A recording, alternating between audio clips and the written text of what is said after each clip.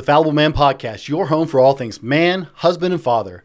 We provide content to help men become the men they want to be. My name is Brent, and I am the Fallible Man. And on today's show, I'm talking with businessman, husband, father, and fellow podcaster Brian Hamilton. Brian and his wife Tanya are the founders and host of Disrupt the Everyday podcast. This is the Fallible Man Podcast, your home for everything man, husband, and father. Here is your host, the Fallible Man, Brent Dowling. Brian, welcome to the Fallible Man Podcast. Brent, thanks for having me. It's a pleasure, and I'm excited to have this conversation. You have a very unique name, sir. I've never actually heard someone's first name is Brian. Well, there is a story behind it, as you might imagine. I'm actually a junior, so I'm named after my dad. And on my dad's birth certificate, it was filled out for whatever reason by my great-grandmother, who's Irish. And the story goes that she wrote Brian the way she said it, so it was Brian instead of Brian.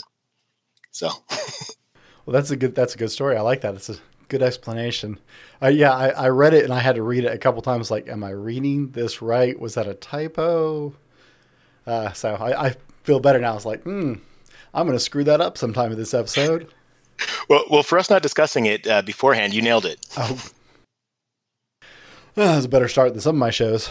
So, Brian, I appreciate you taking the time to be on the show today, reaching out to us on vacation.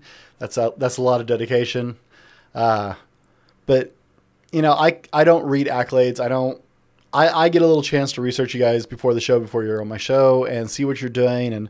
And one of the coolest things about podcasting, as you know, is I get to meet a lot of really interesting people. But our guests never really truly, I mean, I can read accolades all day and it just doesn't click, right? So right. Who is Brian Hamilton? All right. Well, Brian Hamilton is a husband and father of four. My wife, Tanya, and I just celebrated 14 years of marriage, actually last week. So exciting time for us. Aside from that, in terms of my work life, I am a system engineer with Omnigo Software, and Omnigo is a company that focuses on incident reporting software. So we serve the law enforcement community, public safety. And my background prior to that was 15 years in the security industry, primarily in the healthcare space. I'm also a podcaster, so I do host 3 podcasts, as the aforementioned Disrupt the Everyday podcast, the Healthcare Security Cast, and the Proactive Security Podcast. And also I serve as the president-elect of the International Association for Healthcare Security and Safety, which is it's an industry association that focuses, again, on healthcare security. So that's been a passion for me for a long time. And it gives me an opportunity to really contribute to my industry. So I've really been enjoying that role. And I guess if you want to talk about accolades, last year in 2020, I was named to the Canadian Security Magazine's top 10 under 40. So that's me in a nutshell. Husband and father of four is, obviously the reason why I'm on here, man, father, husband. And, that kind of sums up who I am in a nutshell. And I'm just, again, excited to have this conversation with you today. Is this where I tease you about the cookie cutter answer? Because on your podcast, you'd eat somebody alive for that. That was like straight off your bio, man. But who is Brian? I appreciate one of the things you brought up when we were talking, setting this up, was you emphasized husband and father and man working on personal development. Right. Which, of course, caught my attention because that definitely feeds to my audience. As you've been on this discovery, right? And I don't want to get too far ahead of myself because I'm going to if I just wander here. That's why I take notes. But so let's roll into that too. Tell me where you were, because like I said, I read your bio, but tell me where you were, what drove you to change. You said you didn't really get into personal development until you were 30, and you wish you had started sooner. Yeah, so I guess, I'll go back to, I told you who I am. I'll tell you who I was 16 years ago. So when I was 23 years old. At that time, I found myself in a position where I was actually, in a bad financial state. I was bankrupt. I just went through a divorce. And, there was one point where I actually contemplated taking my life. I remember I was driving home from work. I was on the highway. It was just one of those times where, I felt like I'd hit rock bottom. I was just like, I could end this all right now. I was like, I could end this all. It would look like an accident, and no one has to see or hear from me again. And I'm kind of out of this rut that I'm in. But for whatever reason, I decided, you know what? No, I've got to make a change. I've got to make things better. So, I started on the journey then of just trying to grow in my career. I was already working in the security industry, so I started taking on more roles. I eventually met Tanya, who's my wife now. And, from the moment I met her, again, it's going to sound weird because I just went through a divorce not too long before, but I knew that she was a person I wanted to spend the rest of my life with. So for us to be able to get married, again, I was bankrupt at this time, so there wasn't I didn't have credit.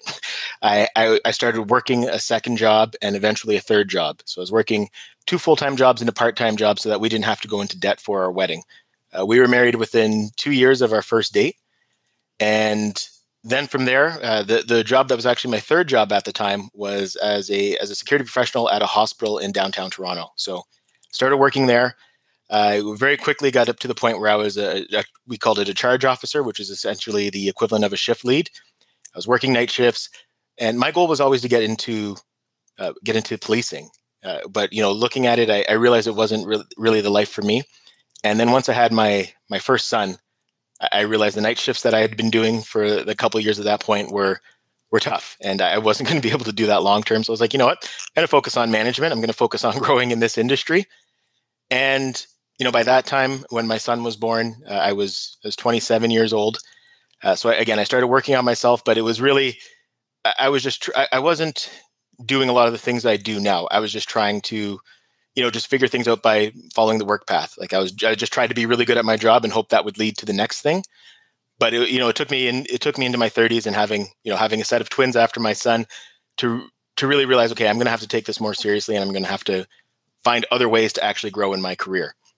So that was kind of what led to the change for me. I started doing a lot of different things, which I'm sure we'll probably get into as we have this discussion. But when I just realized that what I was doing wasn't enough, I was like, okay, I'm going to need to do more, and we'll kind of go down. We'll go down that rabbit trail, I'm sure. But you probably have some follow-ups just based on what I said there. It's amazing what a catalyst kids are, isn't it? Oh my gosh, yeah. I talk to so many men. I feel very privileged to do that. I've watched so many men whose lives have changed drastically once you added children to the equation. Guys that you looked at and you're like, wow, he's going to kill himself before he's 21. You add children to the situation, and all of a sudden this person that you're like, I'm amazed you're still alive. All of a sudden becomes a real person. And it's not that they weren't a real person before, but their perspective on the world changes drastically. And all of a sudden you have to take a really real look at your life when it's not just you anymore. I love that story because it's a very relatable story, right? Any of our listeners who have ever had kids know exactly what we were talking about. This is a moment where you just go, oh, It's not all about me. Yeah. The world just changed a lot. I have a coworker I worked with for years and years and years. And I watched him go from the 20-some-odd-year-old who hated it when all of us start talking about our families to getting married. It was very privileged because I got to watch this journey. I worked with him long enough that I watched him get married. And then he had a son. And he started actually sounding like a real person. And, the first time he actually asked some of us like, hey, I have a question. My son did this. Is that normal? Should we it was like, oh, you're real. Okay. And then I just had the privilege recently. He just had a daughter about 5 months ago. And when he found out his wife was pregnant with a daughter, it drastically, he looked at me. He's like, how do you do this? Because I have 2 little girls. I have a 7-year-old and a 9-year-old. And he looked at me and was like, how do you even look at the world and not worry about everything and automatically think every guy is a scumbag and automatically just want to run around with a gun going, stay away from my kid. Stay away. Stay away. And he's like, yeah, I had a boy and I didn't think anything about it. But I said, you're having a girl, and now it's another dimension added. But fatherhood is just such a joining. I've enjoyed that with a lot of the guests I've gotten to talk to with. And this is great. You're in Canada, right? You're in Ontario, is what you said? There's no way our paths would cross normally, except we have this amazing world of podcasting and the internet. So I got to ask you the most important question of the show here. Okay. What is your favorite ice cream? My favorite ice cream. So it's funny. I think my favorite ice cream is this. We have this place. I don't know if you have it in the U.S., but Marble Slab, and they make this coffee ice cream that I quite enjoy. So there's that, or any kind of ice cream that uses those peanut butter and chocolate cups in them. We have something called Cold Stone. Y'all have that up there? And actually, we do have Cold Stone here as well. So same idea kind of thing. Yeah, very very similar idea. Okay, I think I've actually seen a Marble Slab back before forever ago when they closed the border, is what it seems like now.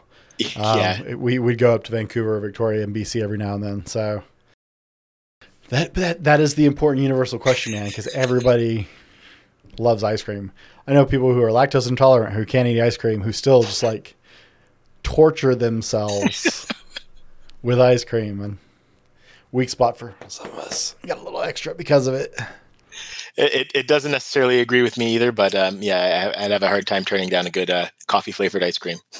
It doesn't agree with me because my waistband gets bigger. So I was reading in your bio, and you said that you would like to help at least one person. If one person not make the same mistakes that you've faced in your life. In hindsight, what are a couple of those that you really want to be able to help men get away from?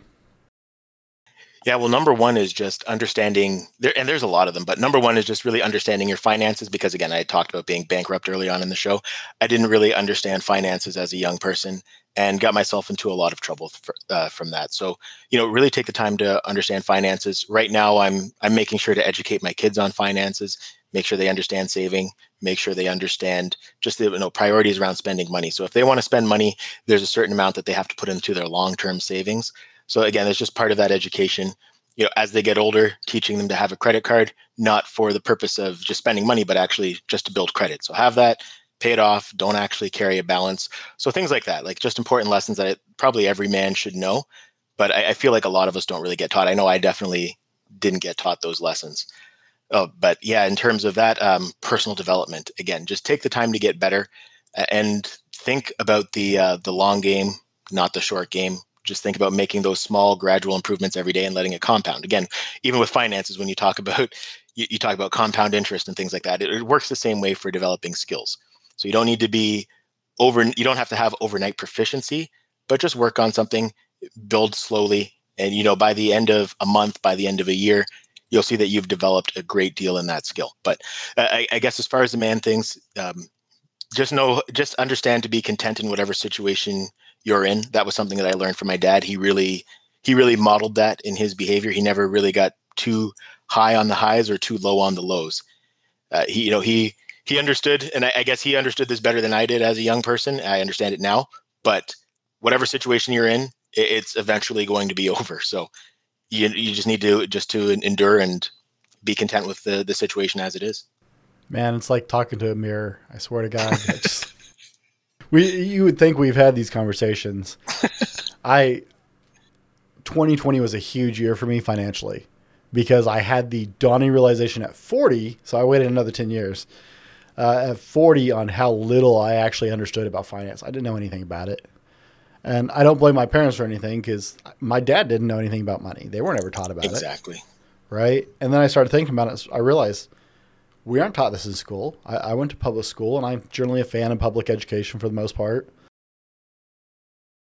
We don't teach this. They didn't teach me anything about money in school. I got a notice from my company 401k, right? And up until that moment, a 401k was something they said in the interview. It didn't mean anything to me, right? But they said they were making some changes and sent me a link to my email. So I thought, hey, I should sign in and see what I got. Clicked on it. And the company that hosts our 401k for my company happens to be the same one that hosts the 401k for my previous company. Okay. Oh, nice. Yeah, that was really convenient.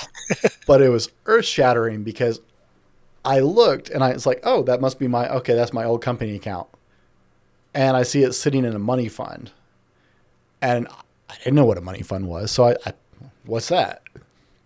And they roll this over. I have been at my new company for 6.5 years with that money from my old company sitting in a money fund.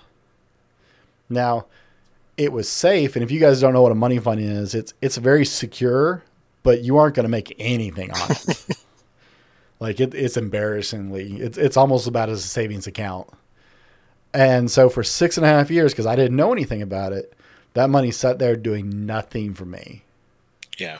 It's like, ugh. And then so I started asking questions and studying and looking up stuff on the internet. And it's like, I don't know anything about this. Where are my other 401ks? I know I've worked for other companies that have them. Where are all those at? I should try and figure that out, right? I mean, my 401k jumped, I think, $130 in value just investing it in something other than the money fund. Like instant return, just putting it in an investment as opposed to it sitting there. And so, yeah, 2020 was a huge year. And I have a 4 or 5 video series on my YouTube channel about teaching your kids about finance, because that's something I started this year. Yeah. I actually paid my kids to read books about finance and business. My 7-year-old and my 9-year-old. I find age appropriate books, and they have to read them and do a book report on them. And then I pay them, and they have to invest 30% of it in long-term investments. They have to donate 10%. They get to keep the rest. But my 9-year-old knows about shipping and receiving and like tariffs, and she's never paid taxes in her life, and she knows they're horrible, right? Because it's like I had this, it's like, okay, I'm 40. I don't know how much I can do about it, but I can start making sure my kids don't end up here, right? Yeah. So I did a whole series with them. They have a business. They make T-shirts on Redbubble and sell them. Kids for kids designs kind of stuff. It's awesome. But it's all part of I don't care if they make money. It's all part of educating them on stuff I didn't learn until I was 40. Right? So this is just such a common ground. How many of us, guys, if you're listening to this show, man, comment in the comments. How many of you were never taught anything about finances? Seriously, share with us, because wow, I'm seeing this common thread with people I talk to of just, we're not taught about money, and I don't understand why not. Right? You would think, yeah, it's kind of an important thing. Yeah. And it's interesting. Like my dad, same idea. He didn't teach me about money, but it's again because he didn't have that knowledge himself either. And you can only you can only give what you have to give. Right. I know one of the folks I interviewed. His name is Jeff Martin. One of the things he said when he was on our podcast was, don't give your children what you didn't have. Give them what you didn't know. So, and I think we kind of coincide there, where we're trying to do that with our kids and instill those values in them. So tell us a little bit about what the Disrupt the Everyday podcast is. Go plug your show, man. Tell us what it is. Absolutely. Okay. So the Disrupt the Everyday podcast is a podcast that, again, is hosted by myself and my wife, Tanya. And we don't have one specific topic that we focus on. We focus on a broad number of topics. So our first guest was Barbara Coloroso, who's a parenting expert. She's been on Oprah. She's been on CNN, all the 3-letter networks, essentially. So she was our first guest. We followed that up with a talk about relationships, where we had Andrea and Jonathan Taylor Cummings, who are TEDx speakers. And they've published a book recently called the 4 Habits. It's focused on the 4 habits that are necessary in any successful relationship. So we talk about things like relationship, finances, which we've been talking about, personal development, self-awareness, communication, pretty much anything that you can imagine. So basically the goal for the Disrupt the Everyday podcast is that folks can come to our website, and like there's a long-term goal, but folks can come to our website, whatever it is that they're wanting to learn about, or maybe they're struggling with, they'll be able to just do a quick search on our website, and they're going to find a podcast episode that's covering that. And at the end of the day, they're going to learn something, and they're going to have another resource that they can reach out to in that guest. You guys have some really interesting guests. You've had some good ones on there. I was listening to one you did, I want to say it's 3 or 4 episodes back, maybe 5, on resilience. Yes. Female guest who is a podcaster or something herself. She has a pretty big following listening to her talk, but it was a really good show, man. I enjoyed it.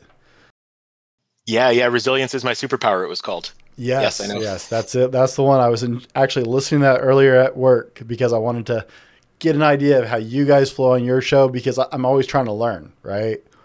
Because I don't know that my podcast is the best podcast or my format is the best format. So when I get to talk to other podcasters, it's like, oh, well, how do you guys do your show? And so I want to listen to that a little bit. And I told you I was really mystified by the whole "who is" on your bio. It's like we start our shows with the question "who is." I'm like, what is that? I want to know more about what that question is.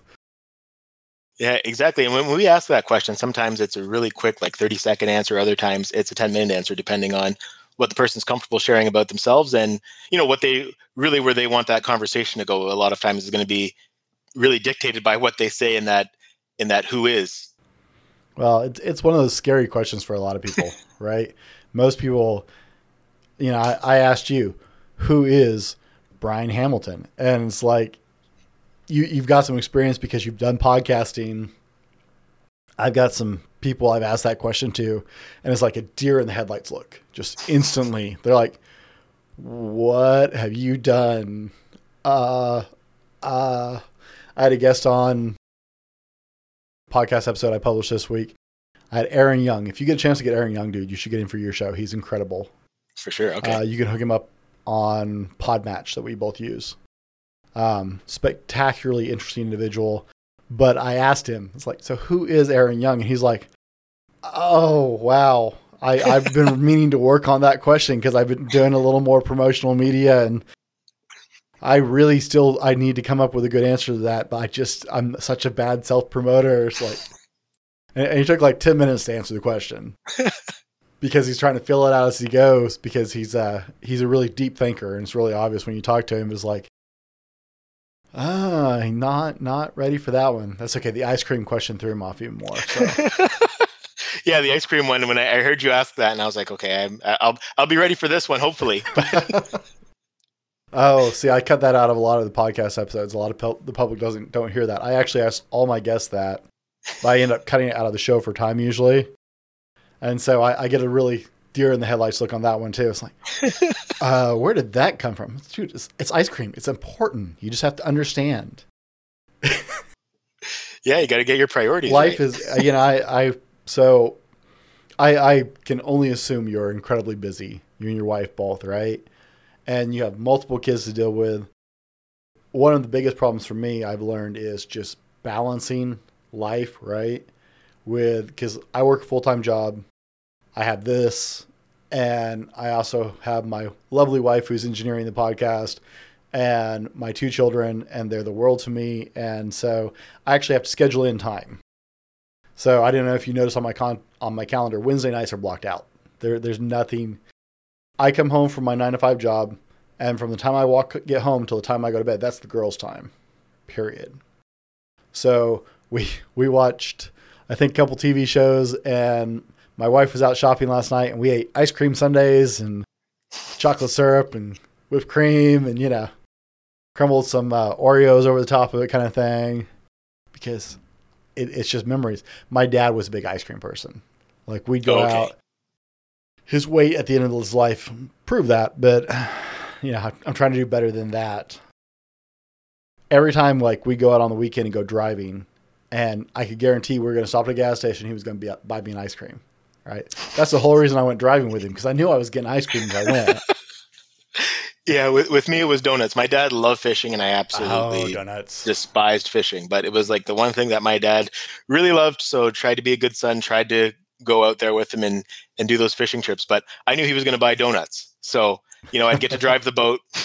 When we had a boat that we could drive, I got to drive the boat, and I'd fish for maybe an hour, and I was done. He could fish for an entire weekend. Actually, there was one time where we went, we left after I got home from school. We left on a Friday, and I'm thinking, okay, we're going to be gone for the night. No big deal. He brought me back home Sunday in time to get ready for bed for school. Obviously, he made sure I ate and stuff in between, but we were like 2 hours from home, just fishing the entire time. And again, like I said, I had a tolerance of about an hour. So the last 2 days and maybe 6 hours of that was pretty rough for me. Ugh. I'm not a fisherman myself, but my oldest daughter, my brother got her into fishing. And so we go fishing almost like every week from spring through summer into the fall. We go fishing every week in the morning. Me and her get up like 4:30 in the morning. We're out fishing by like 5:15, and she loves it. I sit there and drink coffee. We got this nice stock pond about 20 miles from here, and it's 14 and under. And so I take her over there. No worries. I take her over there, and I drink coffee and watch her fish. And it's great because she loves it, and I get to be with her. She caught her first crappie. I was told crappie was the wrong pronunciation for that. But she did get to come home and make jokes with her mom. Like, she went down and woke up my wife. She's like, my wife's like, how was your fishing trip? She's like, we had a crappy fishing trip. Because that's the way it's spelled. She thought that was hilarious that she got to say that, actually. So that's pretty good. Dude, the time you get to spend with kids, right? Oh, yeah. Well, it's funny, too, because my son he's grown to really love fishing himself as well. So right now we're at my brother-in-law's cottage. Like you mentioned, I'm on vacation here. But yeah, that's one of the big things here is just fishing for them. So it's maybe that skipped a generation, that my dad's love for fishing transcended to them. But I'm finding myself out there trying to enjoy fishing again. I do enjoy the quiet now that I'm a bit older. I'm going to be 40 this year as well.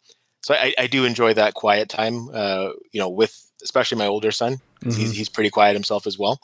But yeah, we definitely enjoy that time out there. But yeah, when my dad was taking me as a kid, I had such a hard time with it. But I did it for him. He made the sacrifice of pretending he was interested in a lot of the sports I was in, and he was at all my basketball games when I was growing up. So those things that we do for our kids, right? That's one of my favorite things about this. And what I'm trying to do with the Fallible Man is dads are universal. It doesn't matter where you live, what your background is, what part of the world you're from, your heritage, nothing. Dads are a universal thing. Being a man is a universal thing. Husbands, we have so much in common with people, with like half of the population of the globe, right? We share so much in common with them. You can get dads together and we can talk about our kids and we can talk about being a dad. And that is just a great thing, right? Yeah. It doesn't matter. Whatever geography can divide us, politics can divide people, but there are some universal truths to this. And I want men to understand the value they bring to the life of their children as a father, the value they bring as a husband. Your relationship with your wife, you work with your wife like I do on your podcast, which yep. I know guys who think we're insane. My wife is by far the smarter of the two of us. There are people who are like, it's like, man, it's a beautiful thing, but it's another universal connection. And it's amazing. I meet so many guys who are like, how do you work with your wife? Well, come over to the channel. Let me share some of the things I do in my life that helps that work.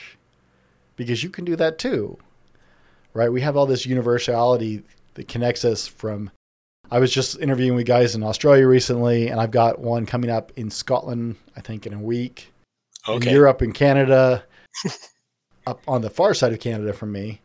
I had a guest recently from Vancouver, and it's beautiful because we are, thousands of miles apart, but men can connect, and we all have the same struggles as fathers, as husbands, as men.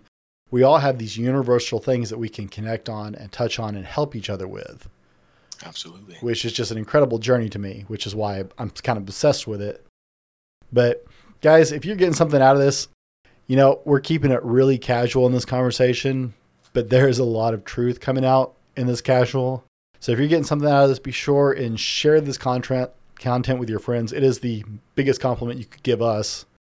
If you're on YouTube, hit the like button, right? Do the whole social media thing. Yay, like, subscribe, all that. Oh man, I hate that nonsense. But the minute you don't do it, like people forget, hit the bell icon. Absolutely.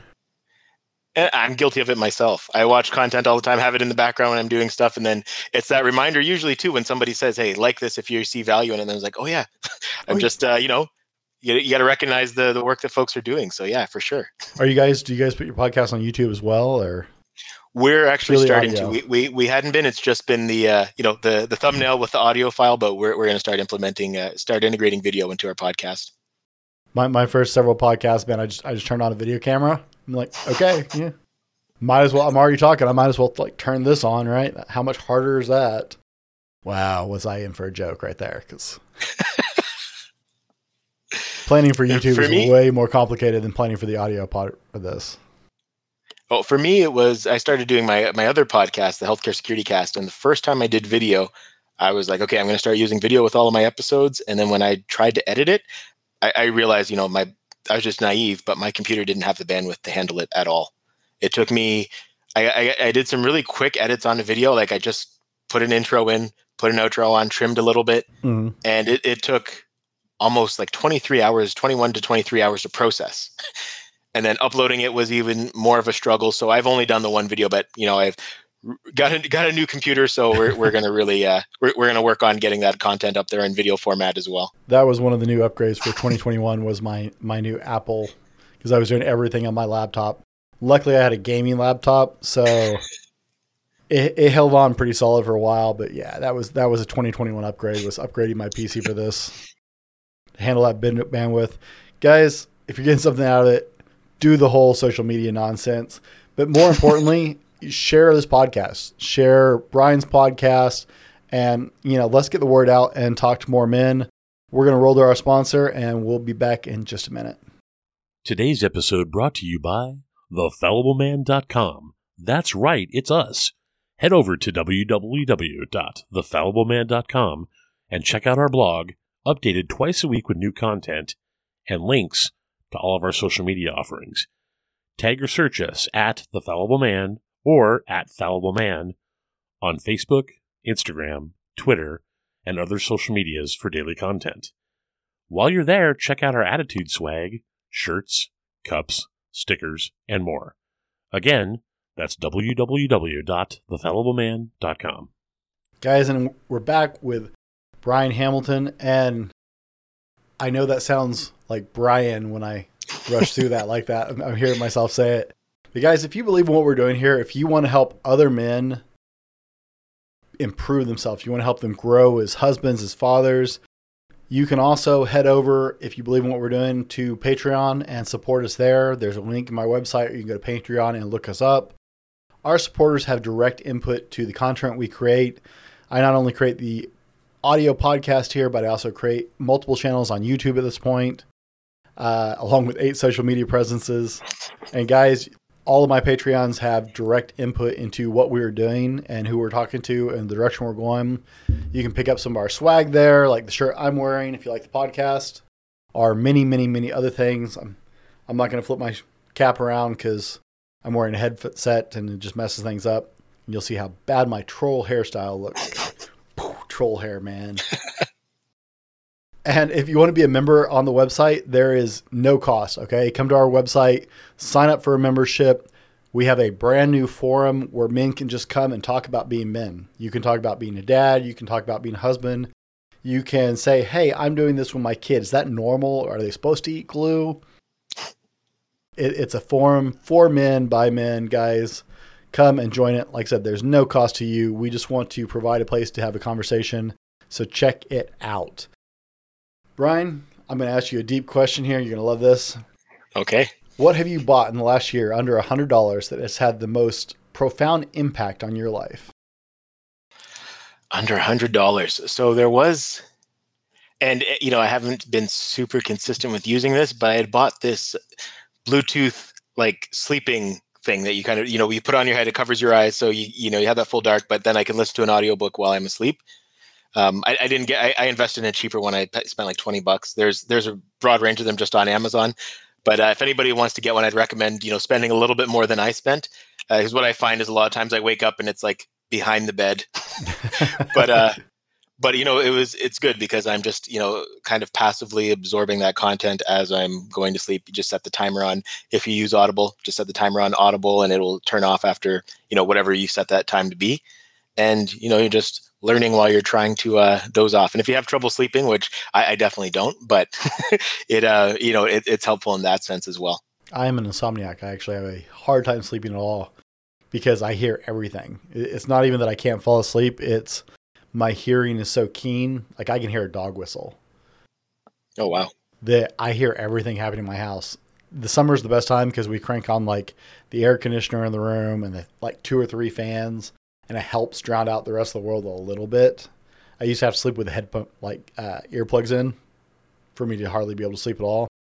So, and we're huge fans of Audible here on The Fallible Man. I love audiobooks. I discovered that a year and a half ago, back around 2020, and it was like, oh, how have I messed this for so long? But I've got to ask, do you actually absorb what you're listening to as you're falling asleep? Yeah, it really depends because it takes me a little bit to fall asleep. So especially what I listen to before I sleep, it's like the last thing in my mind. Mm-hmm. But yeah, I've used Audible. I work from home now. Prior to that, I used to do a lot of driving, so I would listen to a lot of audiobooks and podcasts while I was driving, and I found that was really, I actually took in a lot of what I was listening to. Actually, one of the colleges I teach at, I had a 3-hour commute there from my house, so there and back, a lot of times I get through an entire book if I wanted to, and you know what, I actually enjoyed that quiet time. So sometimes I would just drive in silence, especially on the way back after a long day, because I typically taught evening courses, so I get up early, work my work day. My old job involved a lot of site visits, so I'd go to a lot of different places, interact with a lot of people, mm-hmm. and then I'd go teach. So I'd make that long trip there, teach a 3-hour class, make that long trip back. So it was, I found I learned so much just in the last few years making that commute. But this year everything was virtual, so I've just had to do it on my own and not rely on the commute to get that education time in. What do you teach? So I teach at Fleming College, and the program the diploma program is the PSI program. So that's Protection, Security, and Investigations. Mm-hmm. And I teach the operational security management portion of the program. Okay. I'm always interested. Educators fascinate me. I considered a career in education, and then I decided I like myself more than that because I don't like other people that much. No, I spent a lot of years working with kids, and it's like I still ended up working with them in various capacities, but I have a lot of respect. My sister's a teacher, my cousins are teachers, so I'm always appreciative of people who devote themselves to education to some extent. But I was curious with your technology background, where that fell into place, if that was part of it. I also work in the IT industry, my 9-to-5 job. Okay. Well, yeah. So this focuses more on my security background, spending 15 years in the industry. So essentially here in Ontario, if anybody wants to become a security guard, there's a 40-hour licensing program that they have to do. So what I teach is the equivalent to that. And then I add other things into it as well. So I try to teach them some of the things that are going to be helpful when they actually get out into the workforce. Mm-hmm. So I've kind of put a different spin on it. I make sure they all have a LinkedIn account before they leave my class, and they've connected with some people in the industries they want to get into. Mm-hmm. And again, I reflect on my experiences again, because I worked as a security guard, I worked in management roles. So I try to share all of that with them. So they just know what to expect when they get out in the field. Okay. So you said you have 4 kids? I do. Is that correct? That's correct. What are their ages? I have a 12-year-old son. I have twins, a son and a daughter who are 9, and a 5-year-old son. Twins. Wow. Yeah. So we also we actually miscarried in between our twins and our youngest. So we actually almost had another set of twins. It was really early on, but I guess again, that's another thing that's supposed to skip a generation. Mm-hmm, so we were kind of the next in line, and it turned out it was that at least that part was true for us. We did have twins, and almost had another set. My wife and I were a little concerned about that because we were both due on our families. Hers and mine. We were both doing that generational skit. Yeah. Yeah. It's like, no, let's not do that. Oh, now she's saying she wanted kids. She wanted twins. Well, you know what? You take whatever you're blessed with. we always knew that that twins were a possibility. It's funny, actually, when my wife went for the ultrasound, she had told the tech, she's like, I feel like I'm having twins. I just get a feeling these are twins. And she's like, oh, sweetie, everybody who comes in here thinks they're having twins. We'll check for you. And then she was super surprised when she's like, oh, you are having twins. Like, no one's ever said they felt like they were having twins, and they were actually having twins. But yeah, she's always had a really good sense. It's interesting. She's like, I feel like, early on, she's like, I feel like I'm fertile right now. Is something that she said to me when we decided, like, yeah, we want to grow our family. Mm-hmm. And yeah, like, she was pregnant soon after, so she's always had a good sense. And even with the twins, like, yeah, she thought it was twins right away. Wow, it's a little scary intuition. Yeah, well, it's just interesting too. Like, I know we're focusing on men here, but the one thing that I observed, especially with our first son, like, the first kid, so we did everything that you're kind of told you should do, or things that you think are going to be beneficial, like playing the classical music for them when they're in the belly, Mm-hmm. all that stuff. And we spoke to our son. His name's Josiah. We would speak to him a lot when he was in there. And the thing I remember, because when he was born, he was a little bit overdue. He was like 9 days late. My wife had to be induced. He ended up being 9 pounds, 1.5 ounces, and he. Right from day one, like, he was moving his neck. Like, right the minute he was born, he was actually moving his neck. I remember my father-in-law holding him, and he was like, "Oh, he's got a strong neck." Like, you could tell he's not really one for holding babies, so it kind of freaked him out that his grandson's head was moving on day one.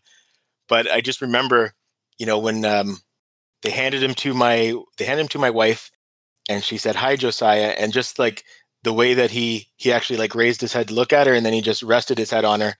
I always remember that moment, because it's like he recognized the voice when she said hello. Again, because he could lift his neck and he could like roll over on day one, which was for me, it kind of threw me off. It actually scared me when he was in the the little crib thing that they put them in, that he was able to roll over on his own. It worried me, but yeah, he was able to do that from day one. My oldest was 3.5, almost 4 weeks early. An hour after she was born, she was laying on my wife's chest. And I sat down on this couch that was in the room. And I started talking to my wife. It's like, how you doing, baby? And my daughter picked up her head, turned completely the other direction from the way she had been facing, adjusted and focused in on where my voice was coming from, and laid her head back down. And we both went, that's not supposed to happen. Wait. Nurse? Hey, wait. Like, oh, that actually happens. I know everybody thinks it doesn't, but it's like, that was a little too precise. I'm like 15 feet away. She knows exactly where I am. It's like, okay, well, now I don't feel quite so stupid for talking to my wife's belly, Yeah, it definitely validates everything that you were doing up till that point. Right. It was one of those things as a dad, you see people do that. You see that in sitcoms, right? You see that in movies, and then, but like when your wife is pregnant, you're like, am I supposed to talk to her belly? Am I actually supposed to? I feel kind of stupid here. Everybody looking at me like, yeah. My wife's like, she would fall asleep during hockey games. We were season ticket holders at the time. She started going to hockey games when she was like a month old, but oh wow, we put little earphones on, but it's still kind of loud. Yeah. So. I'm actually curious. I want to ask you something. Do you have any guy friends that you grew up with who are still your friends to this day, who also have kids, and you kind of been through that journey together? I don't have as many. We moved a lot. Okay. So my father was a minister up until he passed away. Okay. Sarah, go to full screen for me. And we'll keep talking here. Yeah, for sure. My father was a minister up until the day he passed away. Okay. Well, I should say the last year and a half of his life, 2 years of his life, he was disabled. 5 years ago, his aorta split like 5 inches straight above his heart, just whoosh, in the middle of the night. He should not have lived through it. My dad didn't work at like standard large churches or anything. My dad worked in mission supported roles as a domestic missionary. Okay. And so we moved a great deal. We were never, in fact, until I lived here with my wife, we were never anywhere longer than 2.5 to 3 years of my life. I've literally lived from coast to coast and north to south. And so you actually kind of develop almost a resistance to building relationships. Yeah, I could appreciate that for sure. Because every time you settle in, you turn around and move again. And there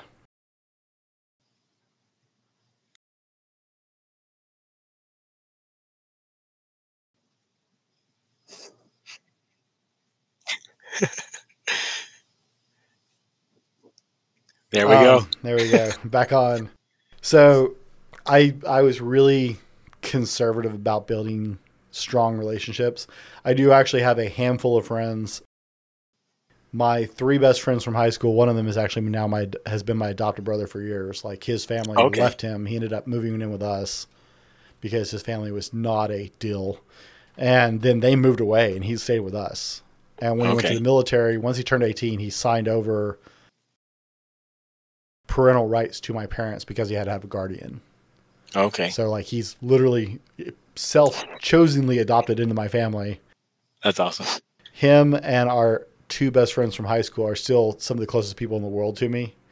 Our other 2 friends got married out of high school. It was a boy and a girl, and they got married out of high school. He is actually getting ready to retire from a career in the Army. Okay. They have 3 or 4 kids. I'm going to screw that up. She's going to listen to this and kick my butt. They have 3 or 4 kids. He worked his way Sarah's going to correct me. There we go. He worked his way from like E1. He went in as an E1. He is a warrant officer 3. He is as high as you can go in the military as a enlisted man. He's actually an officer. And so I've gotten to see that journey for them. And my adopted brother, like my wife and I waited many years. We were 30 before we had kids. Okay. And so my nieces, my youngest on my side of the family, my younger one is 21 this year. On my wife's side of the family, we actually have little kids, but on my side of the family, I'm the baby. My wife is the oldest. And so like I've watched all of my nieces grow up. I have 4 nieces and a nephew on that side of the family who are all adult age now. So my siblings and I are very close because of the moving around.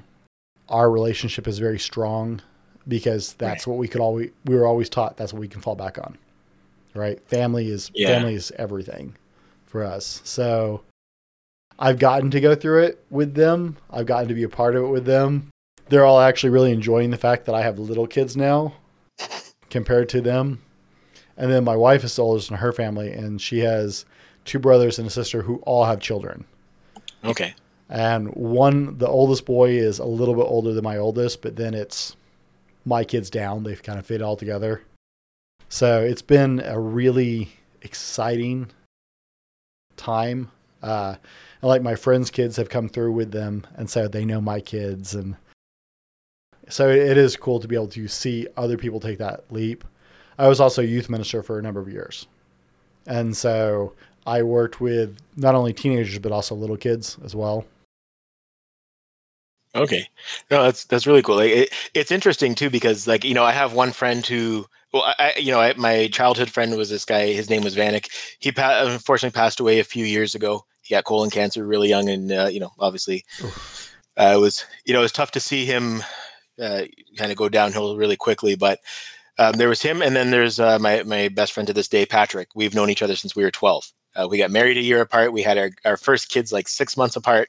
So we've kind of been through that journey together. Oh, yeah. And I remember calling him one day and I was excited because diapers were on sale. And then like, I'm telling him, I'm like, I never would have imagined when we were playing basketball, when we were playing basketball together and against each other when we were kids, that we'd be excited about diapers one day. He's like, yeah, it's, kind of the nature of things, those different stages of life. So it's cool to have people to kind of go through that with. I can relate to you in that we moved a lot as well.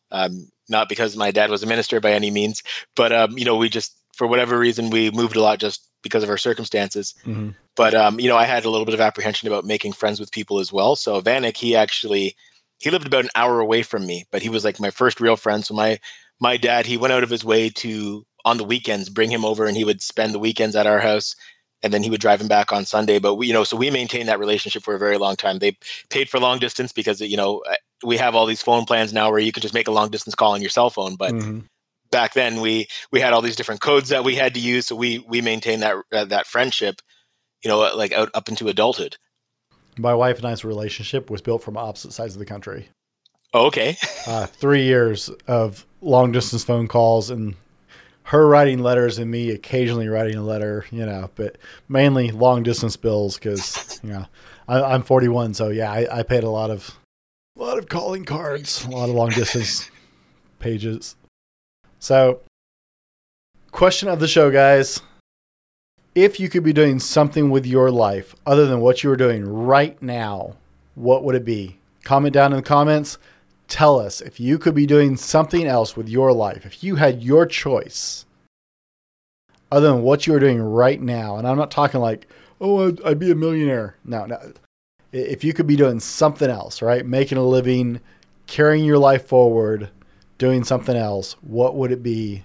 Comment down below. Share your dreams and hopes, guys, because I've got some news for you. You can do it. I absolutely believe you can do it. And I have a feeling that Brian agrees with me on this one. So comment down below. I answer all the comments on the videos. And you know what? You can comment on the podcast as well. There's some cool new platforms. I found one today. I'll tell you about later. That for listening to podcasts is actually designed as a social network. So you can share podcasts with friends. And it's kind of like suggestions for friends. You make friends on it and you're like, oh, dude, check, I just listened to this one. Right? It's a podcast-based social app. It's kind of cool. That's cool. Comment below, guys. Now, moving forward, Brian, you said you waited until 30 to start your journey into self-improvement. Right. Don't feel bad. I was 40. And you wish you had started sooner. So most people just kind of need a clear starting point. And if you were starting again, right? If we rolled back the dice and took you back to 30 and you realize, hey, I want to grow. I want to improve myself with some of the knowledge you have now. What would the first 3 steps you would take to get started on that journey be? And the first thing I would do is start looking at finances, because even still, it was really later in my 30s when I actually really started to focus on finances. So that would be the first thing. I would just solidify what I actually wanted to learn, and just dedicate, I would schedule time to make sure I'm focusing on those skills. That'd be the second thing. So skill development, I would work on. So, okay, so I'll just give you 3 things. So skill development would be number 1, networking. And then the third thing would be mentorship, both being a mentor and being mentored. Now, from the perspective of skill development, for me, it was really, I wanted to focus on one skill. And at the time it was public speaking, because I was terrified of public speaking. I didn't like being in front of a crowd. I got really nervous. I would start sweating. Even if I knew what I was talking about and I knew the group, it was difficult for me. So I started doing this at work. So I started speaking at staff meetings. I volunteered to do that. And ironically, what I started speaking about was the reporting software that we were using, which, years later, it's the company I work for now. That's how I became familiar with the product. But started talking about that. So it was something I was comfortable with. And I was just prepared to be bad at it until I was good at it. I read books about public speaking, watched videos about public speaking, did Toastmasters, read books about communication. So I just really focused on that one thing until I was comfortable enough with it to move on to something else. And again, it's that compound effect that I was talking about, where, you just try to get a little bit better each day.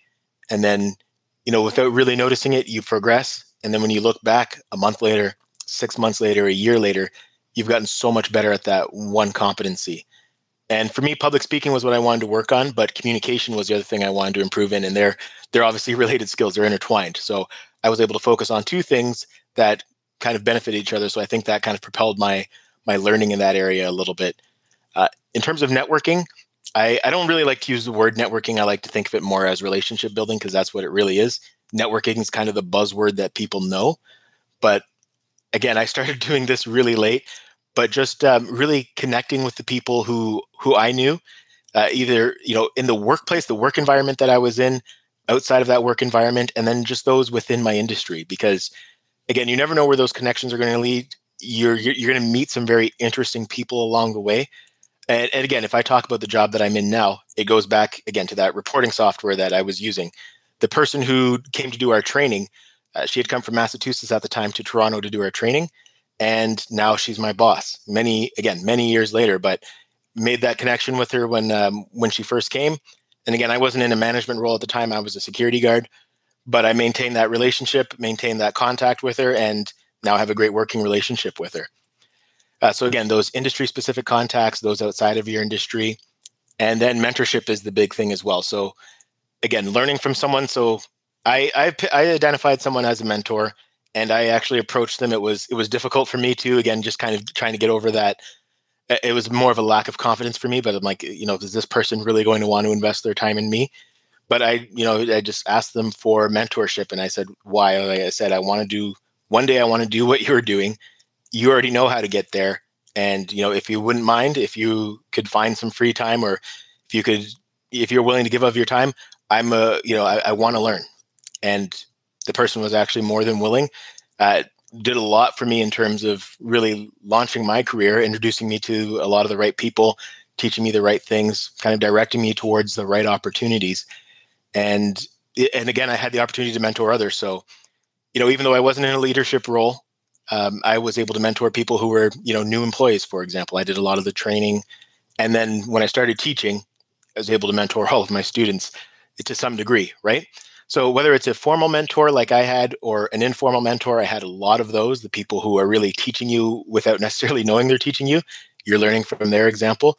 Again, my first mentor was my dad. I learned so much from my dad without him. Sometimes it was deliberate. Other times I was just learning from observation. And I'm sure you can relate to that as well. But again, those are the three things. I would focus on developing some skills, focus on building my network, or just building those relationships, and then mentorship. Guys, I want you to really hone in on what he just said there, because if you paid attention to what he was saying, he would focus in on developing himself. We are often taught to feel guilty about developing ourselves and taking time to build ourselves and improve ourselves, right? We're taught that's selfish, and it's so wrong.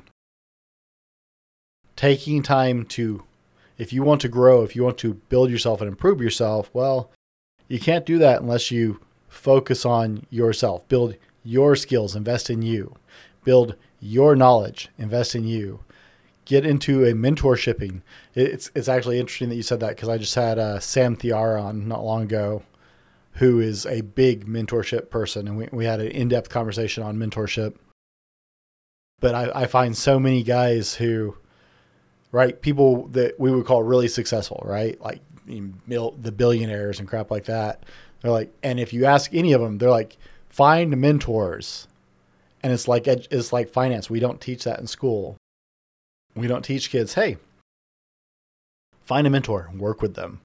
Find somebody who is where you want to be or higher, and, get them to mentor you. So it is interesting that those are the points you bring up. It's amazing some of the things you learn as you start to do the podcast, right? You start to hear some really common, repeated ideas like, oh, look, people who are succeeding at their goals have some really foundational things that they go back to every time, right? It's a common thread. Yeah. So go ahead. No, ahead. No, I was just going to say, there's definitely some universal truth, and the truth doesn't change, right? No matter who it's coming from. You can hear the same message from a number of different people, but again, there's a reason why these things work. Oh, don't you know? It's my truth is my truth, your truth is your truth, right? And it's funny. I want to hone in on one thing that you said too, because you talk about a lot of push, and especially, again, I think because your dad was a minister too, there's a lot of focus on others that we kind of come up with. And my background, I'm Christian as well myself. And again, you focus a lot on others and not as much on yourself. And you're not really in a position to help others until you actually truly do some things for yourself.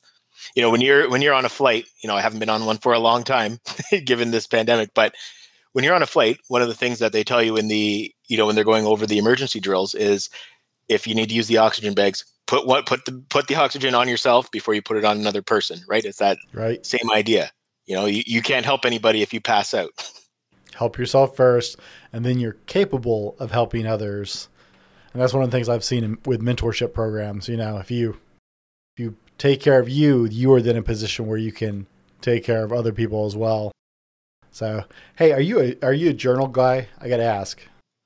You know what? I'm not. I've tried a couple of times. I can't really say I've tried. I haven't given it a great effort. I've had the book on my nightstand. I'm like, I'm going to start journaling. I started bullet journaling for like one day, but you know what? I see a lot of value in it. It's something that I feel like I should start doing, but I just haven't. Like I said, it's like talking to a mirror, man. It's one of those common threads I hear, right? It's like, oh yeah, I journal almost every day, and I keep hearing that, and I keep looking at it going, yeah, I tried that a couple times. I still have the really mostly empty books. That made it like a week that time. That time I made it like 2 weeks, and then I intermittently over the next 3 months. Yeah. And it's one of those things too, because I just got finished saying, like, for me, a lot of it is like, I don't know what to write, but I just finished saying too, like, I was comfortable being bad at something until I wasn't bad at it. And I guess I should apply again. Sometimes it's easier to give the advice than it is to actually adhere to it. But I think I may, you kind of struck a chord for me. I may have to apply that to journaling. I just laugh because I see a lot of people, like I said, they just, oh yeah, journaling is such you have to see you have to see the value in something personally before you can really make it stick for you. Right. And I'm not at a point where I look at the value. I understand in theory there's some pluses to it, right? But it's the difference between that whole theoretical knowledge and actually getting my brain to go, oh no, this is a good idea, right? But I got to ask, right? Because you've had a pretty good run reading your job and how you're doing with that, and that you get to teach and stuff like that. Do you feel like you've been successful in growing yourself so far? Like, I don't think you're done, but do you feel like I'm definitely not path? done, but yeah, I think I've put myself in some of the right positions. I definitely, again, I kick myself sometimes when I think about what I could have accomplished if I had started earlier. But there's the old adage: the best time to plant a tree is 20 years ago, Mm-hmm. and the second best time is today. So, just start with where you are. But no, for me, I definitely feel like I've grown a lot. Again, especially doing podcasts, being someone who was scared of speaking in front of people, to now doing podcasts, doing live events, speaking at conferences, things of that nature. That's been that was my biggest stumbling block. And I knew if I wanted to get into management roles, or even the job I'm doing today, it's the bulk of it. The most important part of it is doing presentations. Mm-hmm. So if I didn't work on that, and again, this wasn't ever a role that I thought I would be in. It wasn't something that I pictured for myself. But again, if I hadn't been working on those skills, I probably would have had a lot steeper learning curve getting into this role. Right. Or it probably wouldn't have even been a possibility, to be honest. Trust me, this was not on the radar a year and a half ago, man. I am like right at my 1 year start time for my podcast. I started recording. I officially released them September 1st, my first 10 podcasts. Okay. But I recorded 10, so that way, like, I could hit the new and noteworthy and all that stuff, right, that you research and learn you should do. So I recorded like 5 or 10, right? I recorded 5 and released 5, and then release the next 5 on top of that were pre-recorded. So that way I could establish, not only do I have a collection, but I'm regular, right? Yeah. Buy myself a catalog to build some time. I started that, like, I released those officially. That started September 1st, but it was this second half of August where I'm in my office with a microphone recording and doing all the work, doing all the editing and stuff like that. And man, it seriously, a year ago, like a year and a half ago, you told me I'd be doing this, I would have laughed at you so hard. And masculinity has just been under attack for the last several years, right? Yeah. I'm not wearing it. I will actually, I'll pull it off. There we go. Yes. You know what? And it's funny because I was just thinking this myself while you were talking, is like, we hear this terminology of toxic masculinity being thrown around. And I don't think there's anything toxic about being masculine, about masculinity. Like, I guess here, let's kind of take it back. How would you define masculinity? I think masculinity, I mean, if we really want to boil it down, masculinity is a mix of, as a biological construct, is a mix of chemicals, right? by the biological cocktail in your body, you are masculine. I had a doctor on the other day, and I mean, men have 400 times the amount of I think it's like 400 times the amount of testosterone that women do, right? But it's not just testosterone, right? There's other chemicals in the mix.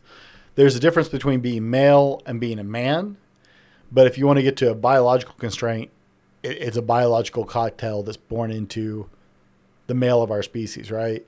If you want to get into a more social construct, masculinity is men who stand up for the others, who take care of their responsibilities, who nurture the next generation, who are strong and confident in who they are, enough to have conversations with people, enough to let other people be other people, right?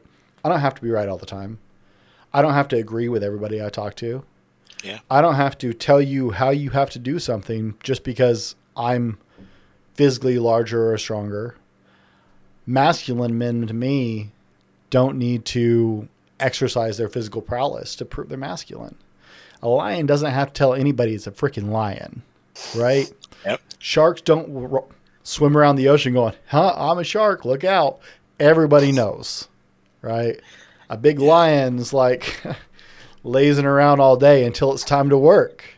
And when he decides to work, nobody is safe and everybody understands that he is in charge, right? And to me, that's the way masculinity manifests itself at a societal level. I don't have to prove anything. I got nothing to prove. I don't have to prove I'm bigger or stronger. I don't have to go intimidate other guys who are physically smaller than me or have different ideas than me. I don't have to show anything. I can be who I am. I can be strong in who I am. I can support people. I can be gentle when I need to be gentle. I can be strong when I need to be strong. But to me, you automatically forfeit that right of being a man when you have to suppress others in any way. Right? It really, I mean, I don't even know how to define it cleanly. But at a societal level, if you have to walk around and be like, I'm a man, you're not. Just put it away. I think, there's a little bit of confidence that's in there, leadership, assertiveness, a lot of the things that you mentioned. But I guess what I want to get at is like, how could any of that possibly be toxic? I think, right. If you're talking about what people call toxic masculinity, you're not talking about masculinity at that point. It's just toxic behaviors, whether it's someone who's super aggressive or, like the example that you gave, someone who has to be demeaning to other people to make other people feel like less to bring themselves up. There's nothing masculine about that. Right. And I don't, there has to be a distinction between the two. So I love that hat. I actually saw that when I was on your, when I was on your website, and I was like, I gotta get one of those because, we're kind of thinking right on the same wavelength there. We're definitely on the same page in terms of masculinity. And people look at the whole boys being boys thing, right? Boys roughhouse. And it goes back to the biological chemical cocktail, right? Yeah. There is a need to, and it's not even necessarily to suppress other boys. Men need order, right? That's why men do better in the military or men do better in certain professions, even like as police officers. Yes, women can do it, absolutely. 100%. My wife's best friend is a female officer, and she's amazing. But men do better in that structure personally, not like they perform better. They function better because it's a hierarchical construct, right? That's why boys will be boys, because boys are a pack animal and we need to know who is the leader of the group. You can't go anywhere. I mean, you can look around everywhere, and that can be in the business office, that can be in the schoolyard, that can be in the military. That can be anywhere you want to go where men are involved in groups. There will be a definitive leader to that group. Absolutely. And it's just because our brains recognize the hierarchical construct of organization. That's just the way our brains work. It's not we're trying to bully somebody. It's not we're super. No, it's that is the construct of the way our brain works. And that's not you're just taught that. No, that's biologically, that's where our brain functions. There are definitive differences between the male brain and the female brain. I had a great conversation with a psychiatrist the other day, and there will always be a difference between the way a man's brain works and a female's brain works. Yeah, we're different, but there's nothing wrong with that. No. And you're absolutely right. Like, I see it with my 3 sons and my daughter, just the way that they do things just naturally with the same 2 parents who, they're in the same house. There's certain things, like, obviously all 4 of them are unique personalities, but there's certain elements that all 3 boys have, the rough housing, all that stuff that doesn't exist in my daughter necessarily. And instinctively, when the 3 of them are together, one of them kind of emerges as the ringleader, right? Yes. And instinctively, as they get older, they may tease their sister, but God help anybody who messes with her. Especially if they're are predominantly, you said 2 of the 3 are older? Or so the twins, my son was actually born before my daughter, so he's 1 minute older, so he has that honor. Instinctively, they are instinctively born with a protective nature to protect the female of the clan, period. They will protect their mother with their life. They will protect their sister with their life. No matter how much they razz each other, it is biologically encoded at a genetic level, right? We all know the females do most of the hunting in a lion pack, right? In the pride of lions. Females do most of the work because it burns a great deal of energy for a male lion to do anything. But if the lion pride is under attack or actually under threat, God help anybody who gets in front of that male lion. And I mean, female lions are a force to be reckoned with, but I've seen a male lion turn an entire herd just by spinning around. Because it's like, oh wait, we woke up grumpy. Okay. Right. Yeah, there's just a biological imperative to protect the females of the species. Well, and even each other, like I remember my older son, my oldest son and the next son, they, again, rough housing. They get into it with each other all the time. They, we have to try to correct them from insulting each other. Like, I know it's all part of growing up. When they get older, right? Hopefully that's not going to be the case. Typically, it's not going to be the case. But as much as they fight, I remember there was one of the kids in my older son's class who was, roughing up my younger son a little bit, and he, as much as they fight at home, like, you're not doing that to my brother. And we had probably one of the first fights at the Christian school that we send them to. So we got the call home, but it's that protective mentality too for the smaller ones as well. Oh yeah, my brother is 48, my oldest brother, and there's no doubt in my mind that he would still come to my rescue. I don't need him to come to my rescue, but he would still come to my rescue because that's who he is, right? There is just, I understand that we have the ability to surpass certain things with our cognitive abilities as men, but there are biological imperatives to the hierarchy in which our brain works and accepts society, and they're not negative, but they're criticized as negative because, well, I still don't understand why. Because you can't judge an entire species based on some bad rotten eggs, right? You don't throw out an entire harvest because you got 2 or 3 bad apples, right? You don't throw out the entirety of the female species because Hillary Clinton's psycho. I'm sorry, was that out loud? Something just slipped every now and then. Did I think that or did I say that? Sorry, that was my inside voice. My bad. But we don't do that to any other group, right? We don't take the very worst examples of that and go, this is the whole group. Yeah. But that's what this whole toxic masculinity surge has been, is all men are rapists. No, we throw them in prison. And most guys who are actually men, if we catch them in a dark alley, we'll deal with that too. Yeah, well, even there's a code of conduct within that construct. You don't want to go in there with that rap. Right? Exactly, right? There is a order to the predators.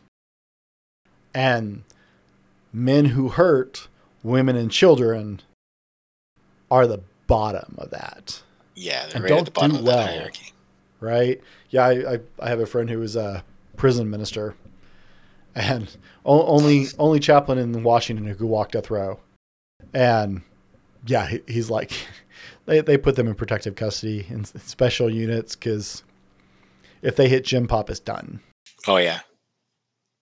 So I mean, even among the criminal world, there is still a biological imperative to protect the weak. You can stick somebody up, you can rob somebody, you can murder somebody. You hurt a weaker sex, you hurt a woman, you hurt a child, you're done. Right? But somehow we made all men those. We're judging an entire species. Sorry, I can go on for a long time. I'll stop. Yeah, I feel like I struck a chord there. Yeah, I apologize. I can get going pretty long on that one. But I mean, it's the foundation of what I'm doing. So that's why I'm here. No, and like I said, it's important conversations to be had, and it's necessary. A lot of us, didn't have the example that you or myself had, and a father who, definitely wasn't perfect, but did teach us a lot of what we needed to know to function in society and be able to be a good father, be a good husband. So having this platform to do that is a great thing. Well, I'm a very ones and zeros kind of person, right? This is why IT works for me. I can't count how many times I've talked with the owner of a piece of equipment and been like, "There's nothing wrong with it. You screwed it up, really." The amount of effort it takes to make this mistake, the machine is not possible. You did this, right? That's why I like it. But I'm a logic person, right? Yeah. I would not judge any species, race, group, anything by a handful of people. And so the fact that there's been this turn, really, I mean, it's been a gradual thing over 50 or 60 years, 70 years now. But in the last 5 years, it has become dogmatic. And it's all on, here's this handful of really bad people, so you're all bad. And I'm worried about the next generation. I'm worried about little boys growing up being told that everything they naturally feel, they're naturally inclined to do, is evil and wrong. Yeah. We haven't even begun to test the ramifications of that yet. Growing up your whole life believing everything that is instinctive to you is wrong and bad and makes you a bad person. I'm terrified about what that's going to do. But we'll get back on track because I can soapbox this forever.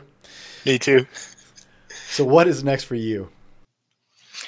You know what? It's funny. I could kind of say there's a couple of things that are on the go. I guess the one thing is my wife and I right now we're trying to purchase our first investment real estate property. So that's something that hopefully will be happening really soon. Again, just kind of expanding our horizons.